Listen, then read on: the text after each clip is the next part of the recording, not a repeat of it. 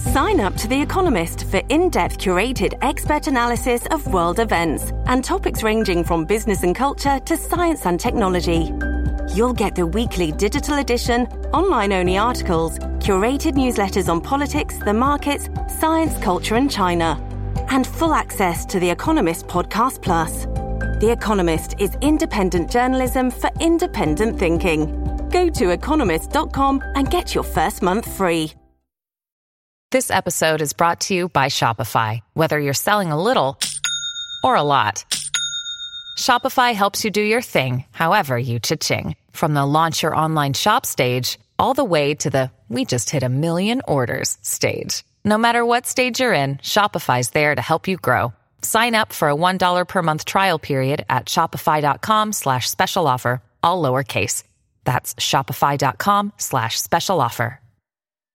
With the Lucky Land Slots, you can get lucky just about anywhere.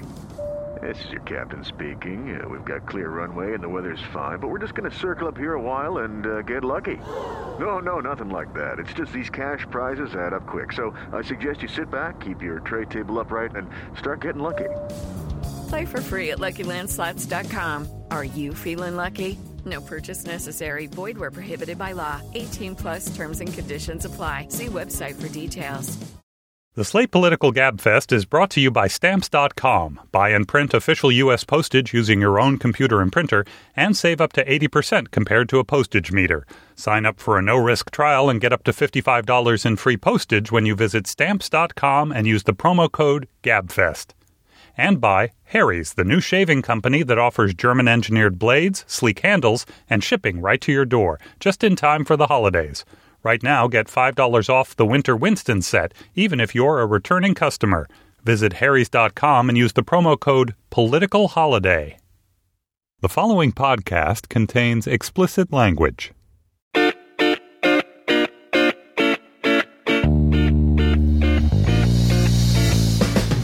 Hello and welcome to the Slate Political Gabfest for December 12th, 2014, the America's National Shame Edition. I had a different title, but Emily and John stopped me from using it. I'm David Plotz of Atlas Obscura.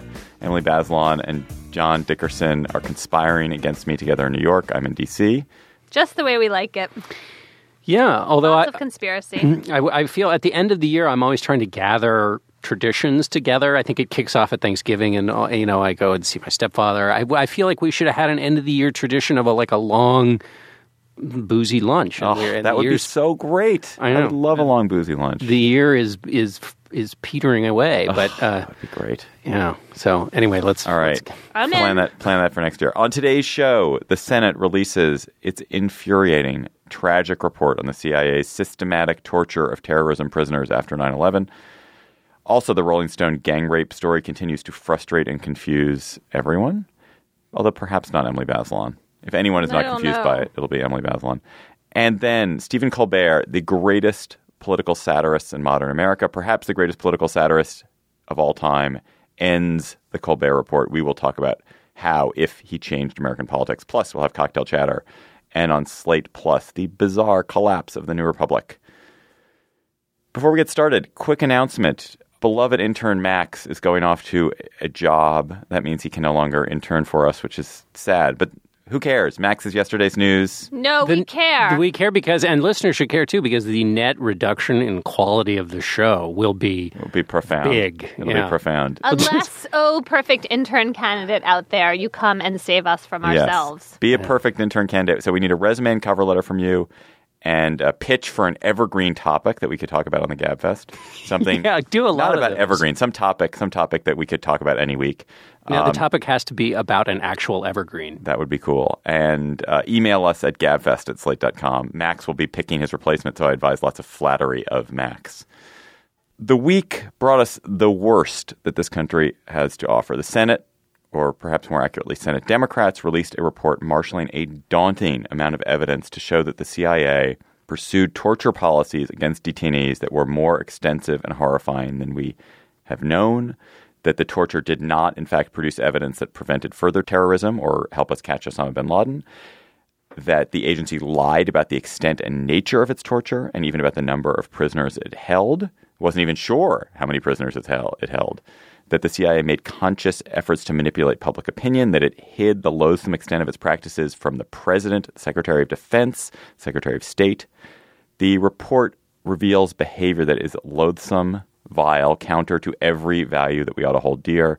Its release, I suppose, speaks in some sense to the strength of American institutions that we managed to study this, but also to the extremely partisan divide.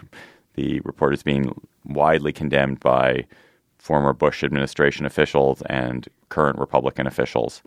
And it suggests that it will produce no change at all in American politics and possibly no change in American policies. Americans, according to the polling, support torture today more than they ever have. So, Emily, one of the very first pieces you wrote for Slate was a tour de force about what we knew about torture back in maybe 2004, 2005, and what we knew about the law on torture. You have been looking at this issue for 10 years. What was new in this report for you? It was so much worse than I thought. You know, I was reading things I'd written, and I sort of tend as a slightly, establishment person to give the government just a bit of the benefit of the doubt. And that was just the wrong thing to do in this case, unbeknownst to me. In fact, the government was lying to us about the efficacy of torture, about so many important things along the way. And I find that kind of breathtaking.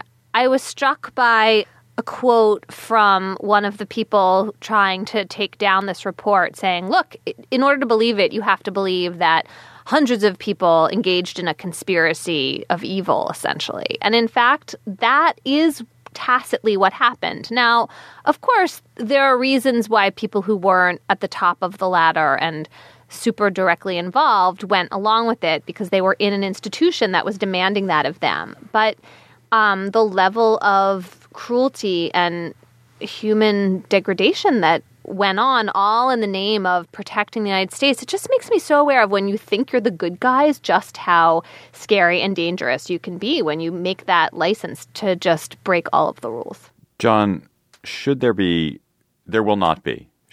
prosecutions as a result of what has been found?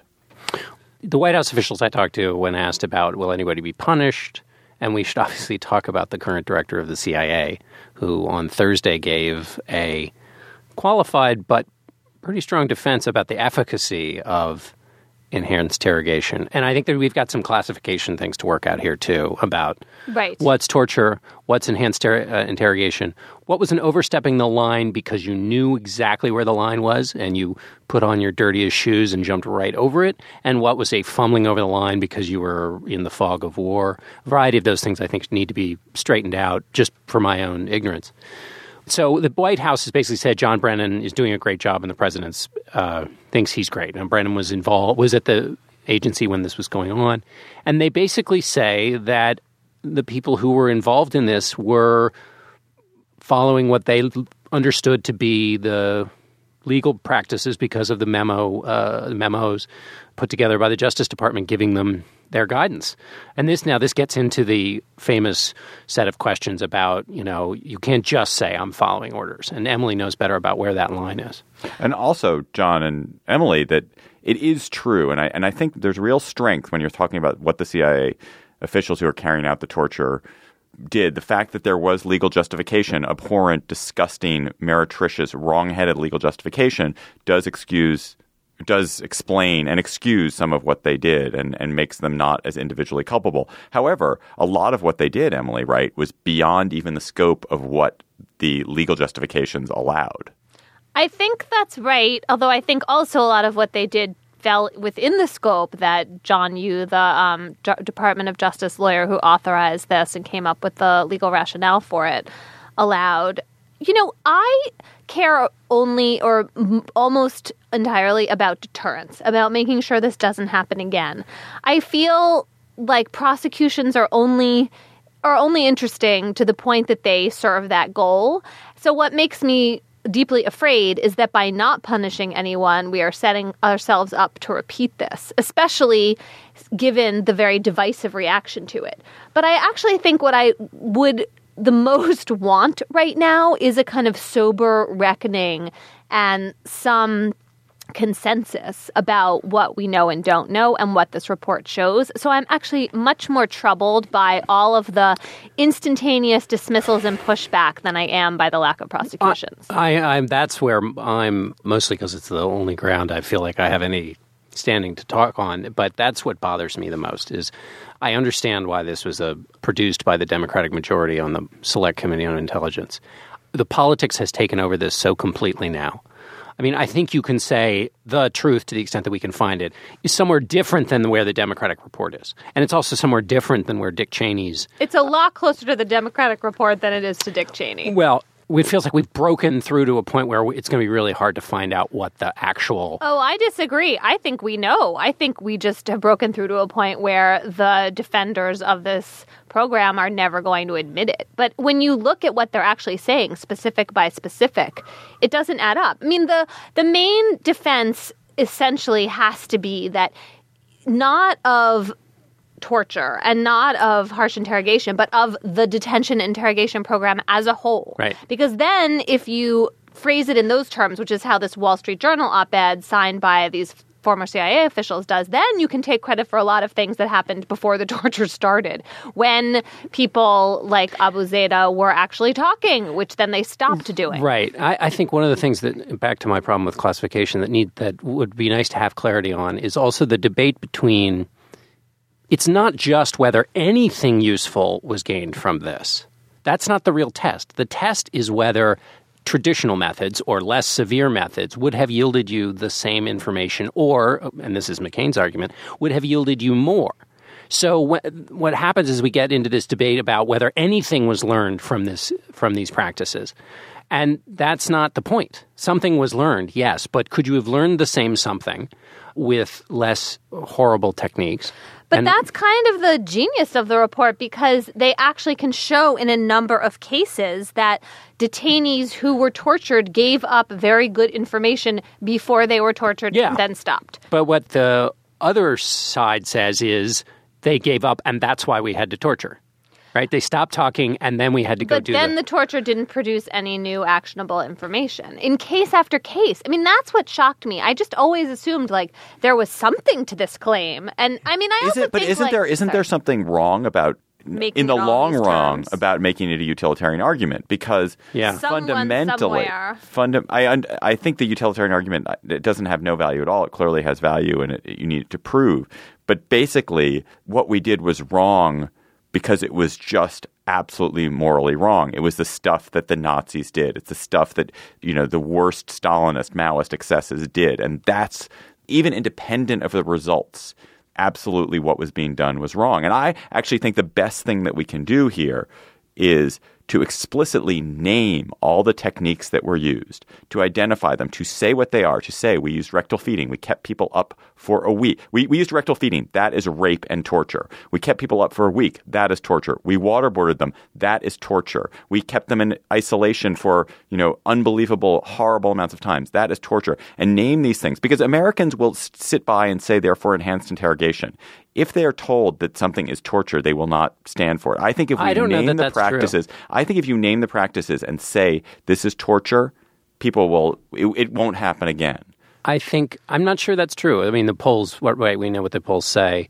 Well, maybe everybody doesn't know. So in 2005, when a lot of this first came to light, you had 36% of the country said torture should never be used, which means that the majority thought there were cases in which it could be. Now that number of people who say it should never be used is in the mid-20s. We saw in the reaction to the beheadings... No, it's not torture, John. You're wrong.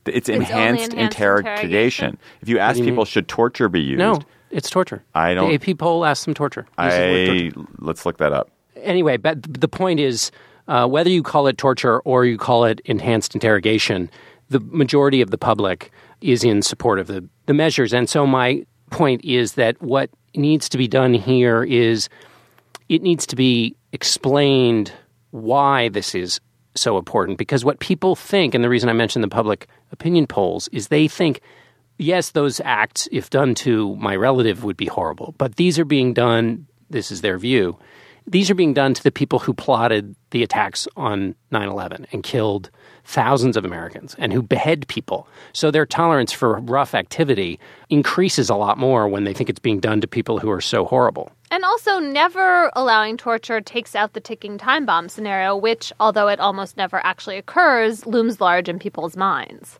Yeah, but, it never actually occurs, right?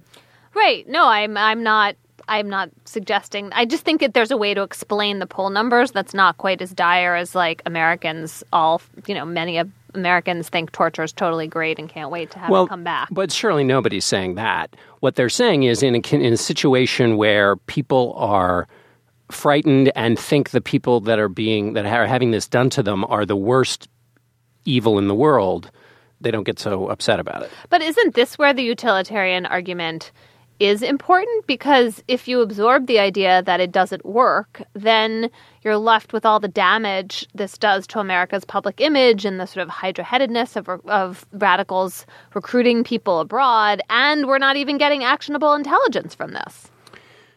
So the question, the way the AP asked it both in 2005 and again in 2013, is how do you feel about the use of torture against suspected terrorists to obtain information about terrorism activities?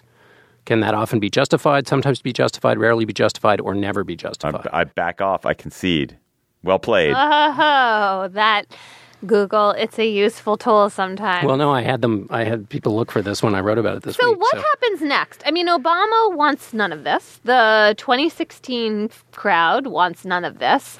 Does it just go away? Like Saxy Chambliss and Dick Cheney yell for a little bit and create as much confusion as they can, blathering, and then we pretend this didn't happen? Well, this comes back to my point is I wish somebody, and maybe David was getting there, but I think you have to account for this fact that people think this is being done to the worst of the worst. You have to, in making, what I'm looking for is the most powerful case that can be made for why this is a bad idea to those people who are in the, majority who feel like torture should be used in certain instances.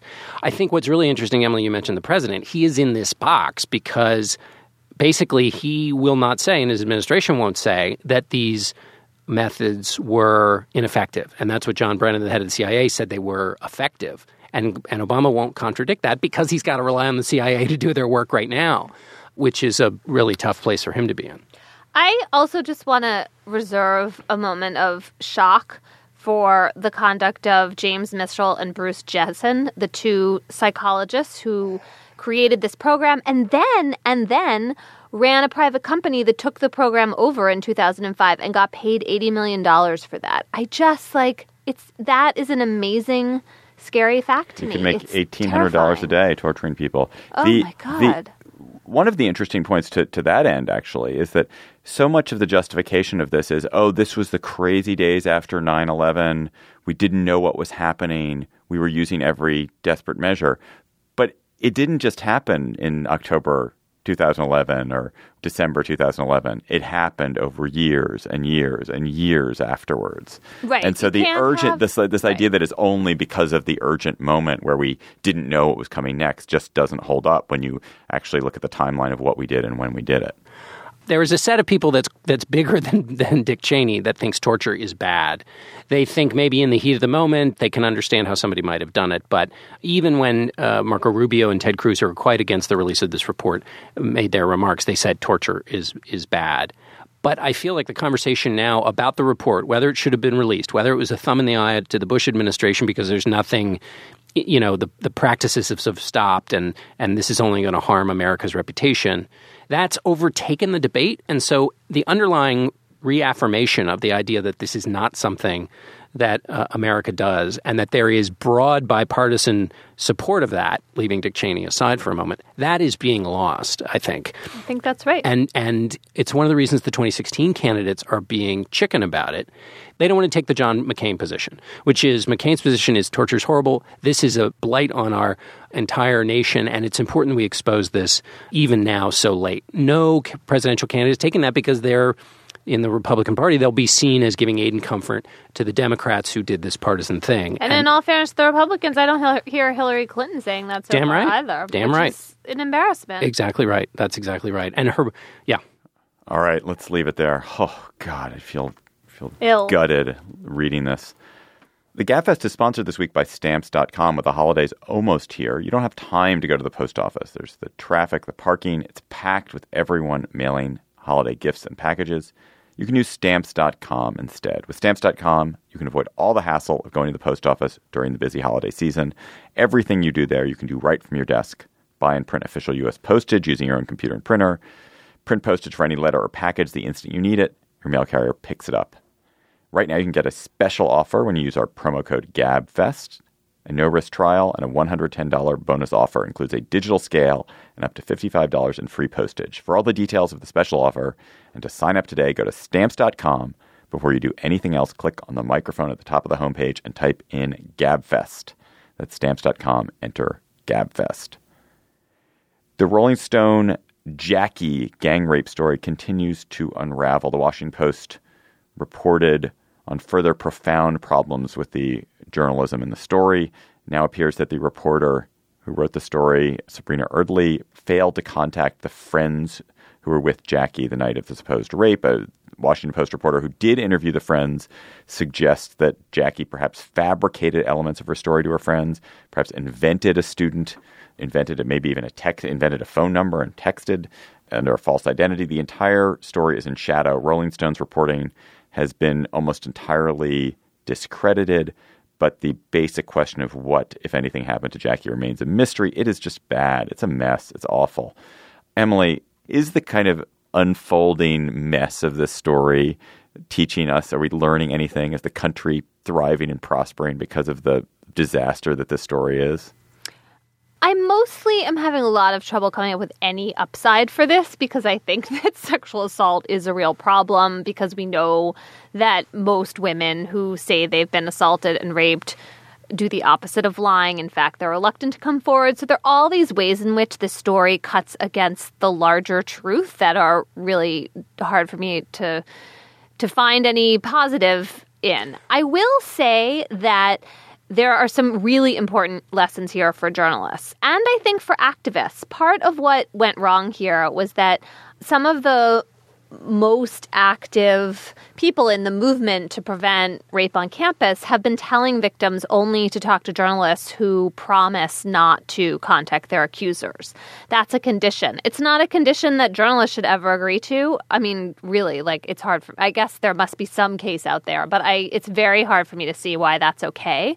I think this story really shows what a disservice that kind of deal is, not just for the publication and the journalists, that's super clear, but also for a movement. Because when you don't allow the people in the world whose role it is to check and probe and fact check, then you expose yourself to exactly problems like this. I'm still holding out some hope that some bad thing happened to Jackie that night because her friends seem convinced of that, but I'm finding it harder and harder to stand on that ground. Why do you want hope? Sure. Why do you have hope that happened? Well, because you want her not to have been sexually assaulted. It's so crazy. No, I mean, whatever. I guess. But I mean, this is otherwise the whole thing is so crazy. And I just don't. Yeah. Well, we should talk about the emerging story and where things stand now. But I think to your question, David, and the Rolling Stone screwed up so badly, and the reporter on this story screwed up so badly, and you don't want to jump on the bandwagon. On the other hand, what I have taken away from this is that actually everybody who's interested in journalism should look at this because not only the mistakes that were made up and down the line that are egregious, and all of us who've written these kind of stories, not this kind of story, but any story in which you have multiple people telling different sides of a story, you can feel yourself falling into, for no other reason than you want to write the story and have it be interesting and all that, you can feel yourself closing a gap. You have two facts, they're pretty close to each other, they don't quite connect yet, but It'd be so much nicer if they would. Right. And so you make them connect, not because you thought it through. And then what happens is you go check with everybody and you think, that connection I made totally doesn't make sense. And or your editors have to give up and on then it. you got to give up on it. And and this is particularly true of the reporting Emily does and that Hannah does, I just it made me incredibly grateful for all of the hard work that they do when nobody's looking and when stories fall apart. My stories right? Politics, it never truly, totally falls apart. You can always kind of massage it. But on those stories where you have to go out and do all kinds of work and then it falls apart, or the hard work of going to the person who's done the bad thing and just press them eyeball to eyeball and tell somebody who's telling you a wrenching story that, like, it doesn't add up and it isn't right. That is hard, noble work that I'm totally reminded of in the errors and absences and lack of same in this piece. And so for me, it's not just about jumping on the bandwagon to beat up this reporter, but it's a way to think about all the incredible work the people who write these kinds of stories about these kinds of really delicate, ugly, tough issues and do it the right way. That's where I'm trying to find my hope. One of the themes in this, and I'm interested in how you guys handle it, is that for a certain category of people, and journalists and police officers should never be in this category, but for a certain category of people, you should choose on issues you care about to believe. You should be a believer in the stories you hear, the people that come to you for in certain forms of advocacy, that it's not everyone's job to seek the truth, that sometimes your job is simply to support and affirm. Do you guys think that's true? Do you think there are things when you're not acting in your journalistic capacity? Of course, we do this with our children. Obviously, you do it with your children or your loved one. You tell your loved one that indeed he is the best football player in America, despite the fact that the team just cut him. You tell your children lies like that of affirmation. But in general, is that a stance that we should go through in the world? As a journalist, it's very hard to do it. I mean, I'm so allergic to this that it's hard for me to wrap my mind around, which means I guess that I'm in the right profession. I was talking recently to a health educator on a campus about a sexual assault case, and we had this whole conversation, and he was clearly had really helped this girl who considers herself a victim and was passionately advocating for her to such a degree that I started talking to him about the facts that are alleged. And then he said, oh no, I have no idea whether this is true. That's not my job. My job is to take her at her word and try to help her. It was so surprised. It took me so aback. I'm not saying, I see the utility of that in certain situations, sure. But I have to say that I don't think that believing things that seem like they are not true helps anybody. Because if you let people get away with big lies, then how is that going to be healing for them? Right, and it causes what's caused all the wreckage that's been caused here. I believe in a lot of things in order to have the psychological comfort or otherwise there's some things that you don't want to poke into too much. It's like a chicken McNugget. Once you take a bite, don't look at what you've taken a bite out of. You have to commit all the way through if you're going to make the initial investment in the chicken McNugget.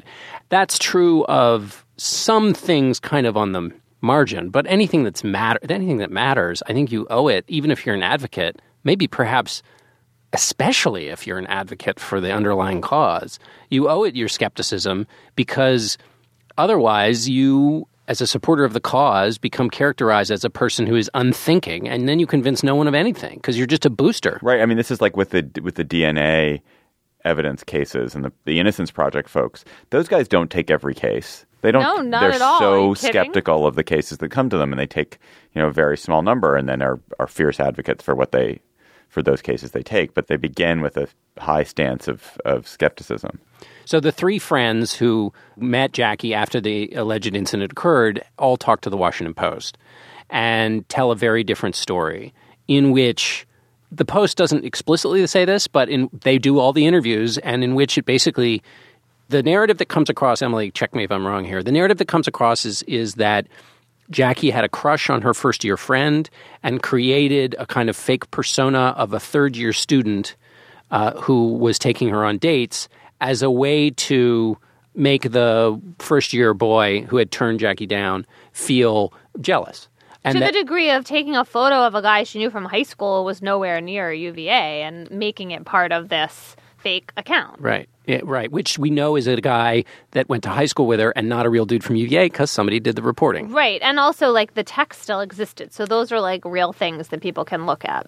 And so the Post story moves one very much in the direction of thinking that the underlying event was a hoax. Although I have to say, those same friends also say she was really traumatized that night, and there is this parallel story she told later with the name of another guy who does go to UVA, but who says he never met her. So it's, to me, that part of it's still really and isn't confusing. even in the fraternity. Isn't in the fraternity, but did work at the pool where she worked. Right. I guess the point is all of this is known because reporters went down there and asked the questions and found the pictures and did the hard labor you're supposed to do to figure out what's going on. What do you guys think Rolling Stone's responsibility is at this point? They've been almost entirely silent. And to the extent they've talked, they've made it worse. Right. At first making it seem like they were blaming Jackie. I'm kind of mystified by this, though. Like, why are they letting the Washington Post go and fix this for them? Don't they have an independent responsibility? They claim they're going to go re-report it. I don't know. Hunt for the real. I'm waiting. The problem with Rolling Stone is that it is not a magazine that has any culture of journalistic integrity. It has a culture of journalistic excellence. It has a culture of journalistic excellence. It's done amazing work over the years, but it's owned by a very idiosyncratic individual. It's not really part of a larger journalistic body. It's not like Time Inc., where there are a billion different magazines and a strong journalistic culture. It's a quixotic venture, and so it doesn't really have standards. Is that true, though? I mean, I think the people who work there would disagree with you. Like, there are editors, fact checkers, libel lawyers, all of whom are clearly incompetent. I mean, the lawyer. I know. That's I the find story. that inexplicable. I want to know who that lawyer is. That lawyer. And what's the real mistake that lawyer made? This is the thing I find the most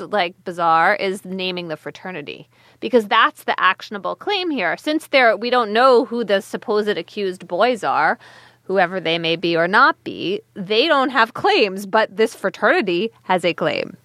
It's nuts. Do you think, Emily, that that sexual assault on campus is a really big issue? Like, when I think about what the problems on campuses are, it feels like there are probably 5 or 6 I could think of that feel more urgent and important for the country than sexual assault.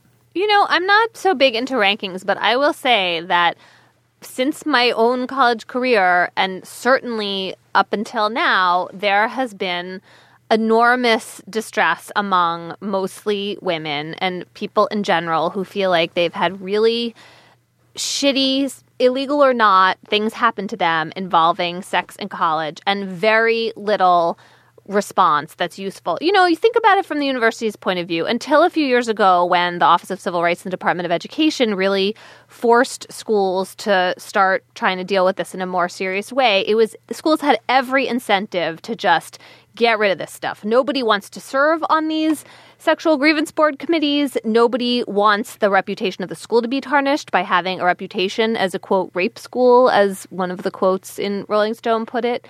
And there has to be some way of creating an environment on campuses in which it is, I think, not, at least until we have different, better trained police, and we can really count on police departments all across the country to treat rape victims fairly and take them seriously, then these schools have to be have some kind of role to play too. I mean, just one more thing. Just think about Florida State University. I mean, Jameis Winston. Well, I cannot help thinking about them because the New York Times has done pretty amazing investigative reporting to show not only that the Tallahassee Police Department and FSU gave Jameis Winston a big free ride, but that they've been doing this with all kinds of football players and athletes for a long time. And I hear rumors about that, about other towns involving other big football schools all the time. Yeah. I haven't gone and chased them all down, but it's really hard for me to believe that if we just removed the colleges and universities from this equation, which people have been asking for, that things would be better overall. I think we still need them. I'm not saying they have it all figured out, but we need them. We need to give them more of a chance to do a better job on this. Maybe my view on this is that this doesn't. I don't think of this as actually a colleges and universities problem. I think this is a problem of young people. That when you have people who are from the age, who are like at their most sexually active, sexual discovery, like the men are just hopped up on so much testosterone, John and I couldn't even handle it. It would kill us. At this age. Think I was hopped up on other things, but that's... And you're hopped up on other things. But maybe it's the collegeness of it. It feels to me like this is a problem for 20-year-olds. Overall. I think that's true, but the colleges are like the obvious place to start tackling it. They're the educators of the most 18 through 22-year-olds in the country, right? And look, before you give up on them, some things like the bystander intervention efforts they're making are having an effect. My sense from my reporting is students who go through those trainings, they're eager for this idea of looking out for each other. That's not like a super hard thing to do. That's like something they can kind of take on in a way that could prevent a lot of these assaults and change the culture in which people on the margins are trying to like intimidate or wheedle their way into sex with people who really don't want to be having sex with them. All right. GabFest is also brought to you this week by Harry's. Harry's is a source, of course, of fantastic razors, shaving products delivered right to your door. Do you have somebody who is impossible to shop for on your gift list? The guy who has everything, the John Dickerson type? How about giving somebody a razor, and in particular a Harry's razor? It is not a typical gift, but trust me, you will get something. It's beautifully packaged. The Harry's razor is gorgeous. I have one. It is like, I have this orange one. It is the loveliest color. It has a beautiful heft to it. They have great shaving products, great razors. And they have a deal, which they call Harry's Winter Winston. I don't know why that's called the Winston set. Maybe it's after Winston Churchill. I bet it is after Winston Churchill. It's only $30 for a sleek chrome razor, 3 high-quality blades, and their amazing foam shave gel or shaving cream. It's wrapped already, and the shipping is always free. And as a special holiday offer, Harry's is gifting all listeners of the GabFest $5 off with our promo code POLITICALHOLIDAY. So even if you're already a loyal Harry's user, you will still get $5 off a Winter Winston set with our promo code POLITICALHOLIDAY. You'll get that razor, the 3 blades, and the tube of shave gel or shave cream for just $25. So go to harrys.com now and get $5 off with the code POLITICALHOLIDAY. Harry's is a shave good enough to gift. Stephen Colbert's last show airs next Thursday, December 18th. We thought we would spend a few minutes paying tribute to him and talking about how he changed how Americans think about politics. There's a certain quality of meta here. Emily is a regular on the Colbert Report. Stephen, we know, listens to us at least some of the time. And maybe he'll skip this segment. I suspect he is turning off the segment. He's fallen asleep right by now. You can say whatever the hell you want. And I don't think we're going to pretend we're anything but super fans of his. In my mind, he's the greatest political satirist of all time. The character he's created is performance art at the highest possible level. It's unbelievably impressive. First, the original creation of it, and then the way he carried it out, varied it, performed with it, altered it over 10 years. It's astonishing. And there have been a lot of theories in the last few weeks as people kind of line up to honor him. It's sort of like he's almost at his own funeral. In fact, there was a Rolling Stone essay which imagined him dying, imagined his death. It imagines the death of the character Stephen Colbert. Although the odd thing about the Rolling Stone article is it actually said he was dead. Another fact-checking problem at Rolling Stone. Oh dear. Is he actually killing the character? I didn't realize that. Oh no, I was making with the Grim Reaper and stuff. I was making a Rolling Stone joke. So what do you guys think that this show accomplished anything? Look, we all know. We can look to it. We all have our favorite segments.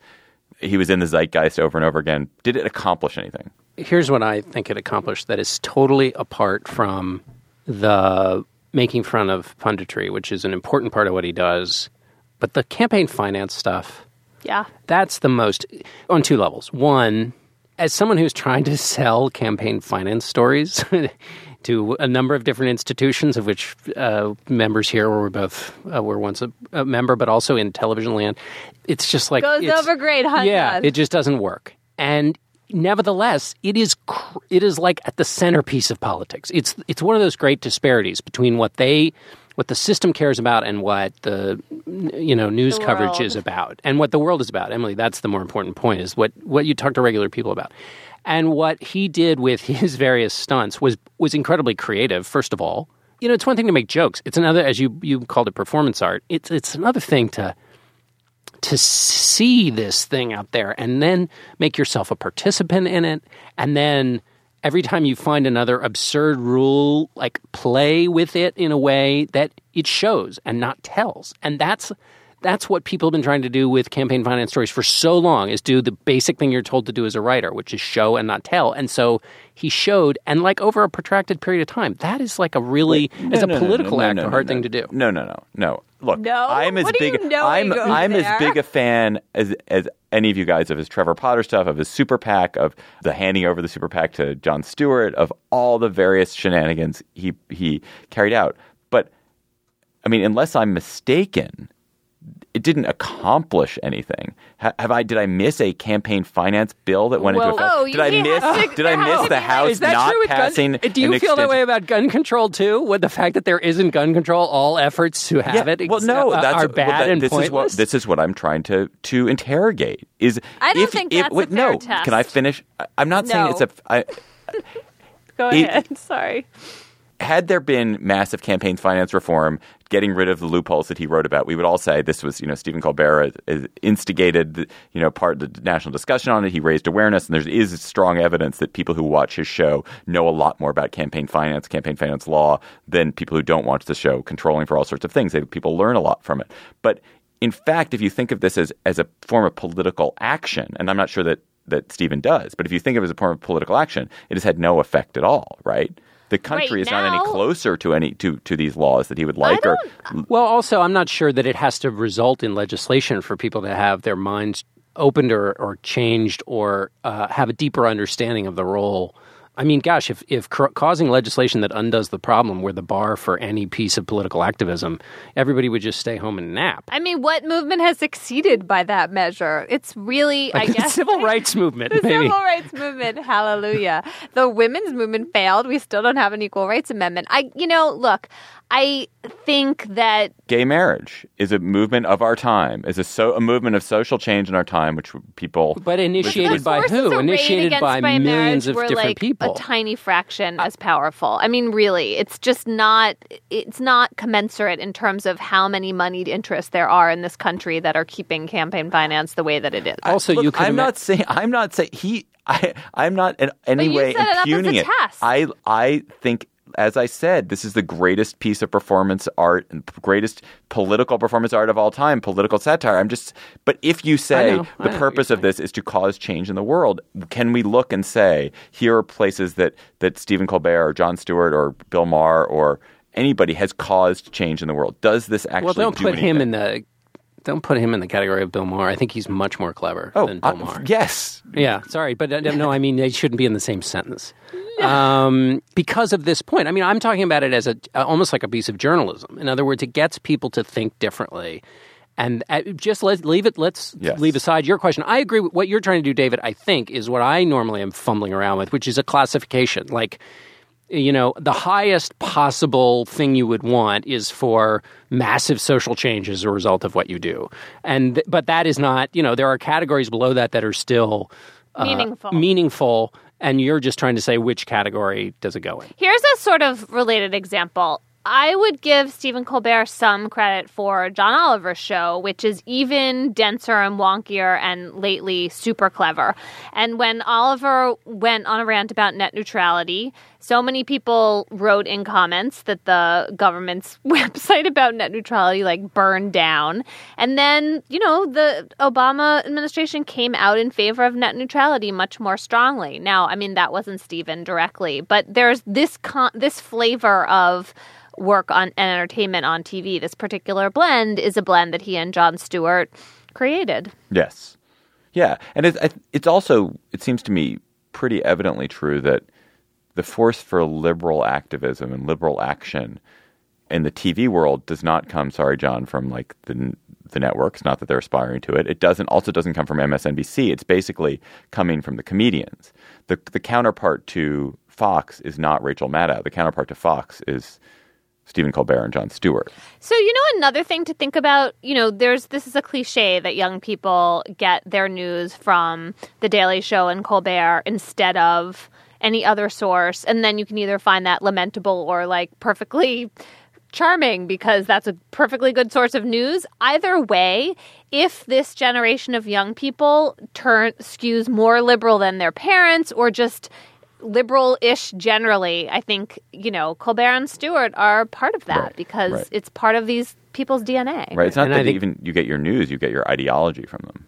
Yeah. Although the ideology that the system is rigged, I don't think you need to be watching them left to know right. that. And well, no, I think you don't have to be left right on that. Yeah, but your ideas of the solution of what to do about well, the system being rigged might be very different. And Should the lampooning. you repeal Obamacare or have more people on Medicaid? My favorite thing that I've read about the Colbert retirement was by Rick Hertzberg in The New Yorker, and he makes a point which hadn't occurred to me before, which is that why is it that the interviews on Colbert have so much more friction and are so much edgier and get so much further than they do in most other TV? And he says it's the actual one-dimensionality of the character, like the stupidity of the character allows him to take kind of dada challenging positions that most interviewers are sort of afraid to take or won't take. Like he's not afraid to look ridiculous because the character is ridiculous. And he'll call bullshit in a different way because he's not being polite. Right. And if we are playing any clips, we should play either a Gavin Newsom or a Barney Frank clip right now, or both. I want real citizen engagement. I want two-way conversations. I want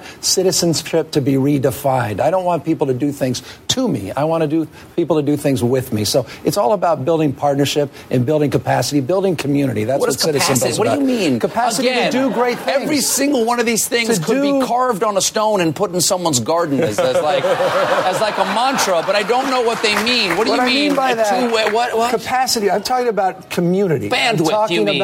You mean governmental bandwidth so that all of us can hyperlink our engagement to democracy. See, I can make this up too. No, what it's not making it up. It's about. So can I say two more things? One is the clip of him interviewing the woman who helps you sign up on healthcare.gov is so funny. And the ability to like stay in character when you're saying he's basically like hitting on her the whole time. And it's just so painful. And it's so funny, but to like just stay as a pure joke. This has nothing to do with politics. It's just funny to watch and the other thing I want to say is leaving at the right time is a skill that is really hard. I think, he's got a nice place to bounce to, but I think knowing... Leave them wanting more. Yeah, and just knowing capturing a moment in time, I think that's a talent too. Do you think that there's a space for this kind of performance art political comedy? Or as it basically Colbert's done it and there's kind of nowhere else to go? John Oliver, who has clearly created a new form of political comedy, is doing something very, very different. Well, there's also Sacha Baron Cohen as an example of this gonzo performance art. Yeah, right. That's true. I think there's totally a room for it. I mean, I think people, when it's done well, there's almost nothing more satisfying to watch because it's hilarious and saying something at the same time. Yeah. What would be the space? What would be the space to occupy there? You mean where's the open field? The open field's on the right, attacking the left. But what would the character be? Somebody could pull off try to inhabit the body of, sort of, I don't know who. Sanctimonious Prius driving. Knee-jerk liberal. Yeah. Sure. I mean, what I'm imagining is somebody doing it with a level of skill. You can imagine lots of ways that this would be, not done well. Also what's great, I think, and somebody really smart could figure out a way to write this, but when you go back and read history, and particularly around the Civil War era, the role that political cartoons played is so crucial and important to encapsulating what was going on at the time, breaking through all the buffoonery and wind blowing. And I feel like that's essentially what we have now. And the wind blowing and buffoonery is not just the politicians. I think that was also the innovation here, which is it's all of us who go on TV and have thousands of opinions about things that we may or may not know anything about, and that like just sheer billowing crap that's out there. I think puncturing that is also what he does and what Stewart does, which is a great service. That's more than having to do with politicians. It's having to do with pundits too. Wind blowing and buffoonery are my two middle names. Let's go to cocktail chatter. When you're sitting on your porch in New Haven, Emily, mourning the demise of Stephen Colbert, what would we be chattering about with your young ones? All right, I am going to regret this chatter because I'm going to sound like Andy Rooney by the end of it. But man, I am not an early adopter like ever. But Today, I downloaded some new iOS for my iPhone, and I am so sorry. And what I don't understand is why, oh why, there are these constant updates to the software that I use that come and ping me all the time and make things worse for me. I don't get it. If you're going to push out some code, can you please make sure it's an improvement, a major improvement? Because I am a stodgy old person, and I don't want to have to refigure out something that's working perfectly fine unless there is a serious payoff. And whatever this new iOS thing is from Apple, I hate it. It's causing these little words to bounce up when I write messages, and various apps I use are no longer functioning, and somehow my husband was getting my messages this morning. Damn. It's a bad... That could be bad. Yeah, now we find the root of the issue. It was exciting for Paul. Anyway, it's just a huge bummer. So there's my Andy Rooney moment. John, you got one. I thought she was going to do something like, did you ever notice lint? I mean, it's in your pocket. I did, the 2014 version of Did You Ever Notice Lint? I mean, it's in your pocket. How did it get there? I embarrassed myself thoroughly. The Andy Rooney's Underwood typewriter that he typed on, which is a 1913 or 1919 Underwood typewriter. Maybe I can get one of those. Is in the bowl at CBS News. It's a beautiful typewriter. My chatter is about Wilbur Mills, the former Ways and Means chairman from the 50s, 60s, and 70s, a Democrat from Arkansas, who this week in 1974 resigned from office. And those who do not know about Wilbur Mills, he was an incredibly powerful chairman of the tax writing committee back when chairmen of committees had a lot of power and things actually got done in Congress. Wilbur Mills had two problems. One was that he was a severe alcoholic. The other is that he was married but dating a stripper whose name was Fanny Fox. And in October of 1974, Wilbur Mills was drunk and driving with Miss Fox near the tidal basin, and they got into a car accident. And after they crashed, Miss Fox dove into the tidal basin in an attempt to swim away, but she was unsuccessful in doing so.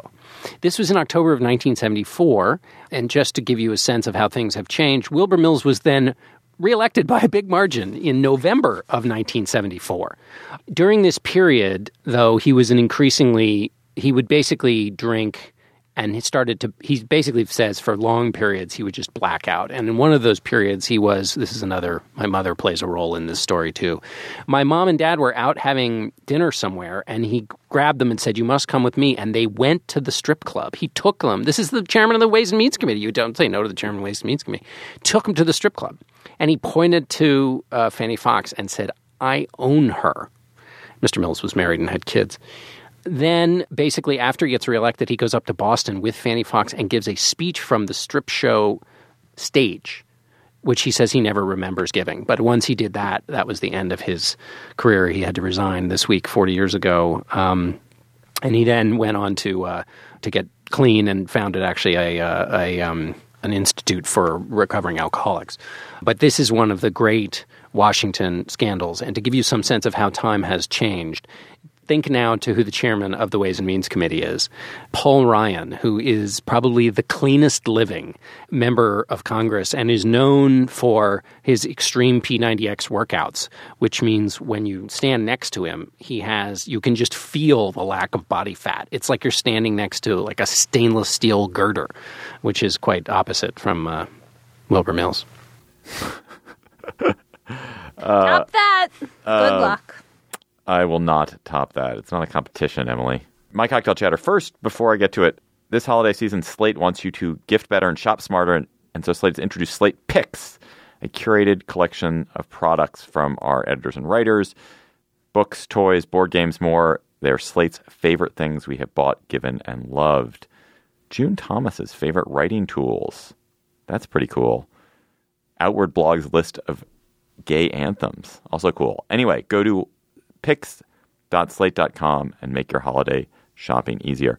My chatter today is about Robert Caro, who wrote, of course, the great biographies of Lyndon Johnson, but he's also the author of The Power Broker, the tremendously long and absolutely incredible book about Robert Moses, the builder of New York City, who who built so many highways and bridges and tunnels, parks and beaches, and did so much damage to the city even as he did so. Caro's book came out in 1974, I think, but he wrote it in the late 60s and early 70s. And in the New York Times this week, he wrote a little op-ed about how he came up with the last line of the book. And in fact, coming up with the last line of the book enabled him to take this years and years and years in research that he'd been trying to figure out and realized what the structure of the book should be. Here he was sitting in 1969, he thinks, and he had this insight like, oh, of course, this is the last line of the book. And it's about, slightly complicated, but about why wasn't anyone more grateful? It was sort of trying to understand why it would be that people were not grateful toward Moses. But Caro's account of coming to this, and it's an account of writer's block. It's an account of a flash of inspiration, and yet the inspiration, of course, was predicated on years and years and years of hard work. Is great for anyone who's engaged in some monumental task or anyone who's a writer. No, it will be totally depressing to them because I am never visited by inspiration about my last line. Ever. But you don't have writer's block, Emily. Emily. Me bitter. You don't have writer's block. You don't need it because you're a machine. You're a born machine for writing. Serious major overstatement. I would really like to be visited by the muse of the last line. You don't need the muse. You don't need the muse. The deadline is the muse, Emily. For you, the deadline is the muse. Kickers are impossible for me. It has a couple of times happened where I thought like, this is where I'll get by the end. But that is like, Caro, he is great. He's talked about and written about his writing process in other ways too, and he's always so great about it. Our intern for just a few more weeks is Max Tawney. Our producer is Mike Volo. Joel Myers, our managing producer for Slate Podcast. Bowers, Andy is the executive producer. Our show page is slate.com/gabfest. It has links to what we talked about today. Facebook page, facebook.com/gabfest. Our Twitter feed is @SlateGabfest. And our email address, where you should mail your intern application, please, is gabfest@slate.com. Please subscribe to the Gabfest on iTunes. Leave a comment and rating while you're there.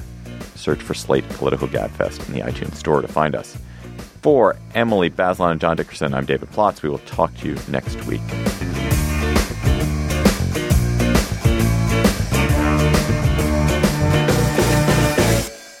Hello, it is Ryan, and we could all use an extra bright spot in our day, couldn't we? Just to make up for things like sitting in traffic, doing the dishes, counting your steps, all the mundane stuff. That is why I'm such a big fan of Chumba Casino. Chumba Casino has all your favorite social casino-style games that you can play for free anytime, anywhere with daily bonuses. That should brighten your day a little. Actually, a lot. So sign up now at ChumbaCasino.com. That's ChumbaCasino.com. No purchase necessary. VGW Group. Void where prohibited by law. See terms and conditions. 18+. Hi, this is Dahlia Lithwick, host of Slate's legal podcast, Amicus. If you're listening to this show, you might be interested in Amicus's live show that we're hosting in Washington, D.C. on Tuesday, May the 14th. My colleague, Mark Joseph Stern, and I will be talking to some amazing guests, including Sherilyn Ifill and a sitting state Supreme Court justice, all about how originalism, a relatively recently invented way of interpreting the Constitution, has taken over the Supreme Court and radically reshaped the law. It's been doctrinal rocket fuel for the conservative legal movement and facilitated the rolling back of abortion rights, the expansion of gun rights, and the obliteration of the separation of church and state. And as another wildly consequential Supreme Court term careers to its end, the court's originalists are on a tear. But there's something you can do about it, and we hope you'll join us in D.C. on May 14th to explore the possible pathways out of the current situation.